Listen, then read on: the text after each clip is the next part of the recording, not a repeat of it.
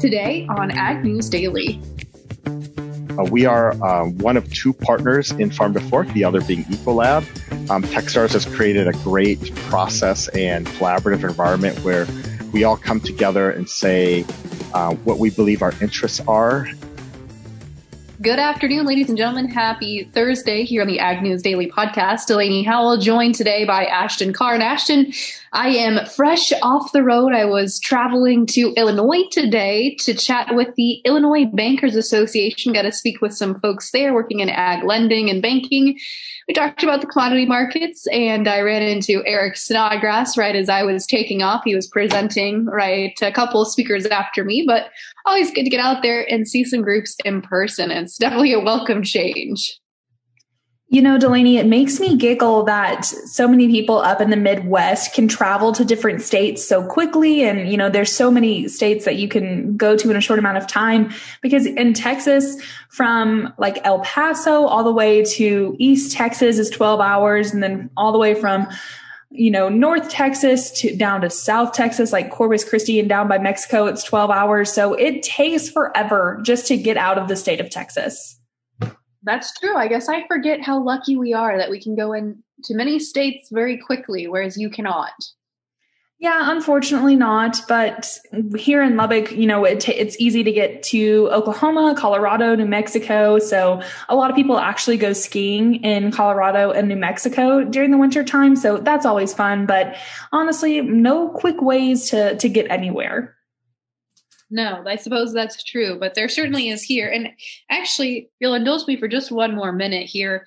As I was traveling across the state of Iowa and into Illinois, I was in Springfield, Illinois, so I got a pretty good glimpse at part of the western portion of this state.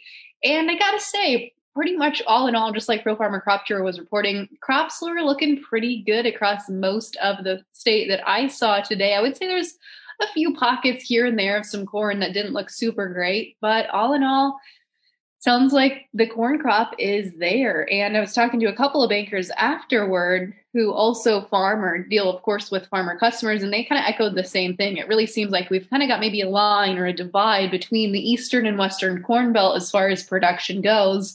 And those of us on the western side of things, maybe not so lucky this year as far as production goes, but those on the eastern side, Illinois included, definitely are looking pretty good as far as their corn crop goes. So just another quick little update there, a little crop scouting from the road, Ashton. You know, we talked earlier in the growing season, you know, particularly, about cotton. And, you know, you kind of said the same thing for your neck of the woods in terms of corn and soybeans, about a lot of crops not having a lot of uniformity. But I think, you know, at least for cotton, that things are looking on the upside. So I think we started out a little bit weary on basically all ends. But now that we're, you know, into the growing season, almost to harvest here, things are looking up for, you know, not everyone, but I think for a lot of folks. And so I think that's fantastic news to hear. It certainly is, Ashton, but unfortunately, I've got a piece of news here that is not so fantastic dealing with the Prop 12. You know, I hate to say this, but I kind of feel like my head was in the sand on this a little bit, just because I kept thinking, oh, this will get resolved. This will sort itself out. And unfortunately, we had another step today, but in the wrong direction for agriculture. So basically here we saw the Iowa Pork Producers Association, along with other groups, filed to challenge California's looming law on Proposition 12. You know, that California is banning businesses from selling pork from hogs that were what they call confined in a quote unquote cruel manner, or essentially pens with less than 24 square feet of space for each breeding hog. And so Iowa pork producers argued against this. They filed with the U.S. District Court, and we saw that thrown out today. A federal judge in Iowa has thrown that out in our latest attempt to block California from enforcing this animal welfare requirement on pork sold in the state. Now, of course, this doesn't mean that all Iowa producers would have to abide by those Prop 12 rules, but it does limit our ability to sell pork to the state. And of course, Iowa is the #1 pork producing state. And so that would drastically limit our ability to send products to the state. And of course, these regulations go into effect as of January 1st. But the judge that ruled against this basically said, quote, Proposition 12 applies generally to pork production without regard to the state of origin. And the fact that Iowa produces the most pork in the country is merely fortuitous. And that was said earlier this week. And we saw National Pork Producers Council, of course, also located partially in Des Moines, partially in DC.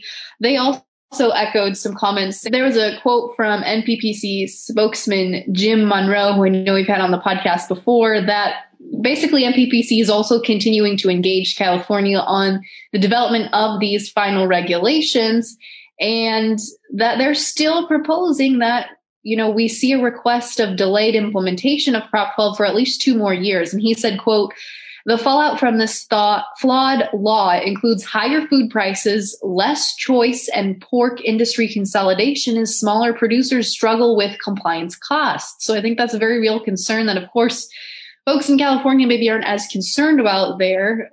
But we're not out of the woods yet. I think there's still a lot of question marks around this. I'm really hoping we see something fixed here before January 1st, but that deadline is quickly looming. And, I do get this question actually from time to time. What do I think is going to happen with Prop 12 and how's it going to impact, again, Iowa, one of the largest pork producing states? And I don't really have a good answer. I think there's just a lot of question marks. Ashton, I know you are in the pork industry. You guys raise hogs. I don't know if your dad's mentioned anything to you about it.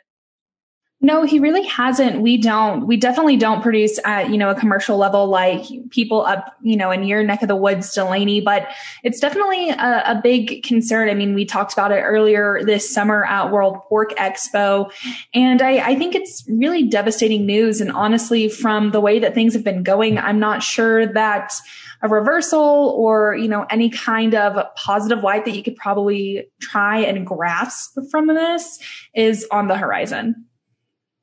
No, unfortunately not. So this is a story we'll definitely have to continue to watch because it could impact pork producers' livelihoods directly here. Hopefully not right away, but maybe longer term. And maybe, what would be best? Maybe California. Unfortunately, I know we've got a lot of ag producers in the state too, but maybe California just will quit eating pork altogether, Ashton. Just kidding. That probably wouldn't happen, but I don't know what's going to come of all this. Well, and Delaney, another thing that could potentially hurt our U.S. pork producers, other than Prop 12, is African swine fever. And it's been looming a little bit since it had hit the Dominican Republic last month. And there's, again, been some question marks in this situation, too, on what would happen if it were to reach U.S. shores. The USDA announced earlier, I believe it was today, maybe it was yesterday, but recently they announced its intent to designate Puerto Rico and the U.S. Virgin Islands as African swine fever, quote, protection zones. The World Organization for Animal Health designation would allow the U.S. to maintain its current animal health status should African swine fever or any other foreign animal disease be detected on those island territories. NPPC President Jen Sorensen says that this preemptive step would help preserve the continuity of U.S. pork exports. She also says that U.S. biosecurity efforts have been significantly bolstered since African swine fever began spreading in the Asia-Pacific region, and the industry needs to increase those efforts given the proximity of the recent outbreak in the Dominican Republic. There are no imports still of pork, animal feed, or other pork production products into the U.S. from the DR. And I don't exactly know the details of this new USDA announcement and this designation, but I think it's just one step closer to making sure and ensuring that our pork producers are biosecure. Yeah, absolutely. And definitely a good step in the right direction. God forbid we ever do see African swine fevers touch the U.S. shores. That would just be catastrophic for the industry. So it feels like a good step towards getting some other things put in place here. But Ashton, I want to switch tracks here just a little bit. Unfortunately, we got kind of another blow to the ag industry today. Kind of 2 parts here. One, we saw in this week's report put out by the Energy Information Administration, or EIA, that U.S. ethanol production came in at its lowest level in 5 months last week for the week ending August 20th, with a 40,000 barrel decrease from the week prior and the lowest 7-day average since March 19th. Now, a couple of reasons could be behind this, but the biggest one that I'm at least a little concerned about is that potentially we're shutting back down from this new Delta variant. But not only that, another part of this, which is again still in question, is maybe not only the Delta variant and things shutting back down or people being a little less excited to go out and about, but the other part of this that could be a reason why we saw ethanol trading lower is that the Biden administration here, the EPA underneath the Biden administration, I should say, is expected to kind of deliver a blow here to the biofuels industry, and they're expected to deliver those to be pre-2020 levels. And so we actually did see that happen. We saw just maybe about a couple of hours ago, before we recorded the podcast today, the EPA has sent, according to a source, annual blending targets to the White House for regulatory review, which kickstarts, of course, a 2-year process. But the guess here is, according to this source, that the proposal is going to aim to get the RFS program back on track. They're trying to basically kind of play both sides of the aisle here, but they were essentially assuming that this would decrease quotas under the Biden administration. And so we don't have official word yet.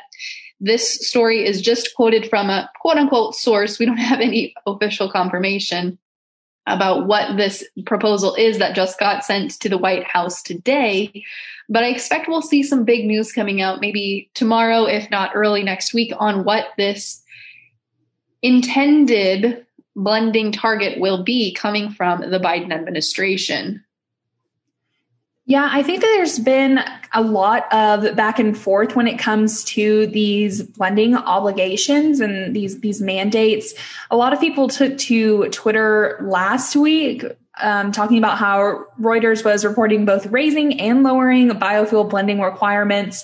And there was a lot of confusion. And I honestly think that this just adds to the mix since we don't have any kind of hardcore confirmation or anything. But like you said, Delaney, really hoping that we get some news early into next week, but one that we're just going to have to sit and wait on once again. Yeah. And, we may see a little bit of a news dump tomorrow since it's Friday. That's always a key time, it seems like, for, especially in politics, them to dump some fresh news and then say, all right, everybody, goodbye. We're hanging out for the weekend. So maybe we'll see that come out tomorrow. Maybe we won't, but it's definitely something that we will stay on top of because it definitely will continue to impact the ethanol and, of course, in turn, the corn industry. Absolutely. Delaney, you hit the nail on the head there, but I am all out of news for today. All I had to really talk about was the pork industry and those mandates. So I'm all out. Do you have anything else for us before we talk markets? I don't think I do, Ashton. So let's go ahead here and hop in and chat markets for today, folks. And we did see actually, the first thing to note here is that we are heading into delivery now for the September contract. So we're seeing a little bit of strength today in the September soybean contract, but of course that is in the delivery period now. So our attention really does turn to new crop corn in both corn and soybeans. We're going to focus on that today and moving forward. Ashton, remind me of that if I forget tomorrow, but new crop corn December contract traded a lower a penny today to close at $5.50 3/4. November soybeans down 6.5 cents to close at $13.26 1/4. In the wheat pits today, the December Chicago contract added 13 3/4 cents to close at $7.39 1/4. Hopping over into the livestock pits, we saw the October live cattle contract shed 70 cents to close at $129.60. The D's down 65 cents to close at $135.62 1/2. And in the feeder cattle pits, the October contract today down $1 to close at $168.27 1/2. Hopping over to look at the lean hog markets today, the October contract shedding 85 cents to close at 87.90. The Dees down 55 cents to close at 81.40. And lastly, wrapping things up here with the Class 3 dairy milk futures, October today down 28 cents to close at 16.92. Ashton, without further ado, fill us in on who we're talking to for today's interview. Today, we are talking to Lawrence Wang of Cargill about the Farm to Fork Accelerator class.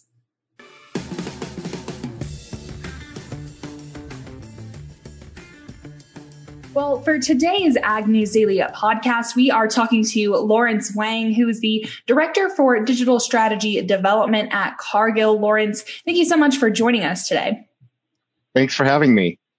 So we're talking about something pretty special. I think it's definitely interesting. We're talking about the Farm to Fork Accelerator class. And this is a program that has been around for about 4 years now. I believe this is the fourth class going through. But before we get started on kind of what's happening this year, why don't we get a little bit more background on you, Lawrence, and a little bit more background on the program as well? Yeah, thanks for giving me the opportunity to share a little bit about me. My career's all been in technology, kind of more starting in that traditional IT space, but moved over into digital and then innovation. I particularly joined Cargill because Cargill was just getting started on their digital transformation and how we show up in our markets and how we improve our own operations. And so I've been at Cargill for about 4.5 years, all on this journey of helping Cargill explore and understand how to move into gaining more value for our customers and for our shareholders and our employees through digital. Yeah, so that's a little bit about me. How we got started with Farm to Fork is a little bit of a journey.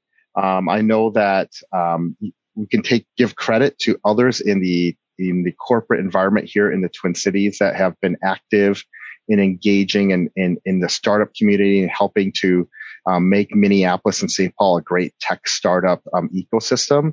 And so we had heard about the retail accelerator that Techstars was running with Target and had the opportunities to meet Brett Brohl, who is the managing director of Techstars. And he pitched the idea of Farm to Fork to us, and with support from my leader, who is Justin Kershaw, who is the CIO of Cargill, we moved forward with it, and it was really in the spirit of learning.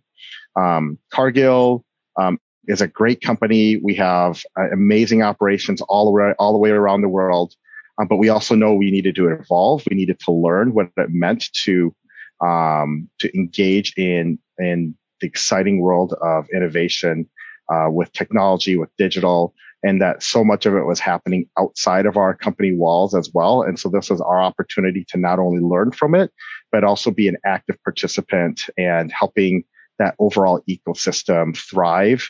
Because we know that there's a lot of problems in that we need to solve to feed the growing population in the future. And we need Cargill will do our part, but we also need innovators to help us bring new solutions to help to feed the world.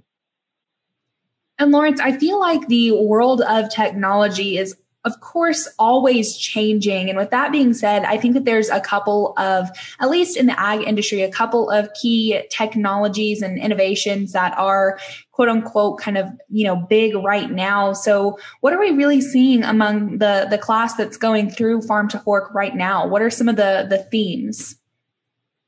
Yeah, a big theme with our class, all of our classes, I'd say, is one is making tools through just software or software as a service and accessible to different players in the industry, and then connecting the data that gets through those software services and to solve problems in the supply chain. So whether it be a software company that's helping with food quality, or just helping farmers track food safety issues, like some of it is really not bleeding edge. It's just applying the technology that we use every day into those very kind of paper driven old school processes. So this industry is ripe for those kinds of easier, less cutting edge technologies.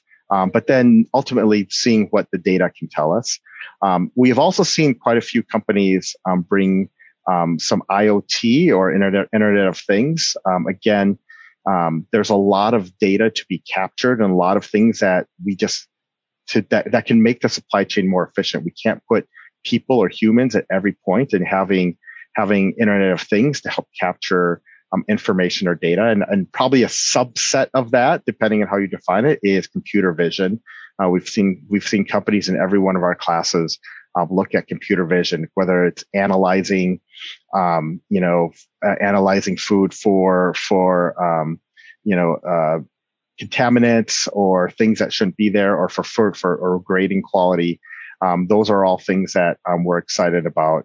And we've seen in the industry, there's a great amount of investment going into food and ag with those kinds of technologies. And Lawrence, I want to know a little bit more about the logistics of this. Are startups applying to be a part of the Farm to Fork Accelerator, or are you guys going and handpicking them? And then what kind of mentorship is really going on here once they are integrated into the class? So I can give a little bit of credit to Techstars and why we felt it was important to work with one of the leaders in these seed stage accelerators, and Techstars being one of them. And we've really trusted the Techstars brand and the network and the reach. So we really lean on Techstars to do the scouting and the recruiting of startups that may have interest in entering the accelerator. They have the network, they have the reach, and they have the expertise. And so it's really Techstars program to run. We are one of two partners in Farm to Fork, the other being Ecolab. Techstars has created a great process and collaborative environment where we all come together and say what we believe our interests are in companies, and Techstars takes that and runs with it and finds the companies. And then with that comes kind of a selection process that Techstars uses, and we are active participants in that as well. So we feel like it's a very collaborative process, although we really depend on Techstars to drive it. Second is in terms of the logistics of the program, what Techstars will tell you is that the differentiation and the strength of all of their programs is the mentorship. Mentorship means a number of things. The outcomes of mentorship are either funding, advice, or Rolodex. And for those who don't know what a Rolodex is, that's basically network. And so it's and the opportunity for a brand new founder who might be not as deeply entrenched in a market like food or ag to get access to an expert in the industry, whether it's at Ecolab or Cargill or other partners that participate like General Mills, is huge. And we see that as a really valuable exchange. So a big part of the program is we bring upwards of 25 to 30 mentors each year that will meet with each of the Techstars Farm to Fork founders in kind of a speed dating fashion, and just as a way to network, to hear to give advice, to give suggestions, give feedback, and possibly to extend their relationship and mentor ongoing. Well, now that we have all of that covered, Lawrence, I want to talk about the demo day, because this is a part of the program that these companies are going to pitch their ideas and what they've been working on. So tell us a little bit more about what we might be able to expect from that, when it is, all of those great details. Yeah. What you can expect from that is just amazing energy and excitement and confidence in what our founders of Farm to Fork are, how they're going to change the world. And, the benefit that I have is that I've seen all of their pitches before the accelerator, and we've seen where their pitches end up at the end of the accelerator. And it's not just about public speaking skills or, nice, pretty PowerPoints, but what the accelerator really does for them is it gives those founders confidence and focus of what to what they are going to go after and what they're going to pursue. And you see it come through in the demo day, and you see the passion. What Techstars will say is that team is what matters. And you see the excitement and the energy from the founders as they pitch their companies to potential investors. This all sounds fantastic, Lawrence, and I'm sure that our audience agrees. So if they want to learn a little bit more about what you guys are doing at Farm to Fork and about the companies that are a part of the 2021 class, where can they go online to find out some more info? Yeah, the best spot to go is off the Techstars website. And if you go to techstars.com, it's under the accelerators, and there's a site for Farm to Fork. And so if there's a budding entrepreneur out there who has a startup that they're bringing for a future class, they can reach out to the managing director, or they can get some information on what's happening with our current class, and to get information about the demo day that's coming up here this fall. Awesome. Well, Lawrence, I just want to thank you once more for coming on and chatting about this with us today. And then also want to share my congratulations to those who are part of the 2021 Farm to Fork Accelerator class. Thanks for having me.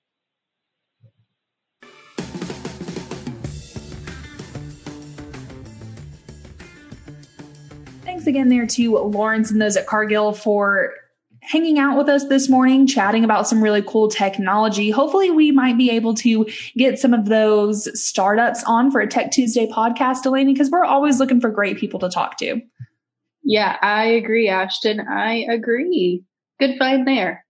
Well, folks, we are going to continue to have some great people on here in the next few weeks or so. So you'll have to tune in at agnewsdaily.com to hear those stories and follow along on Facebook, Twitter, and Instagram while you're at it.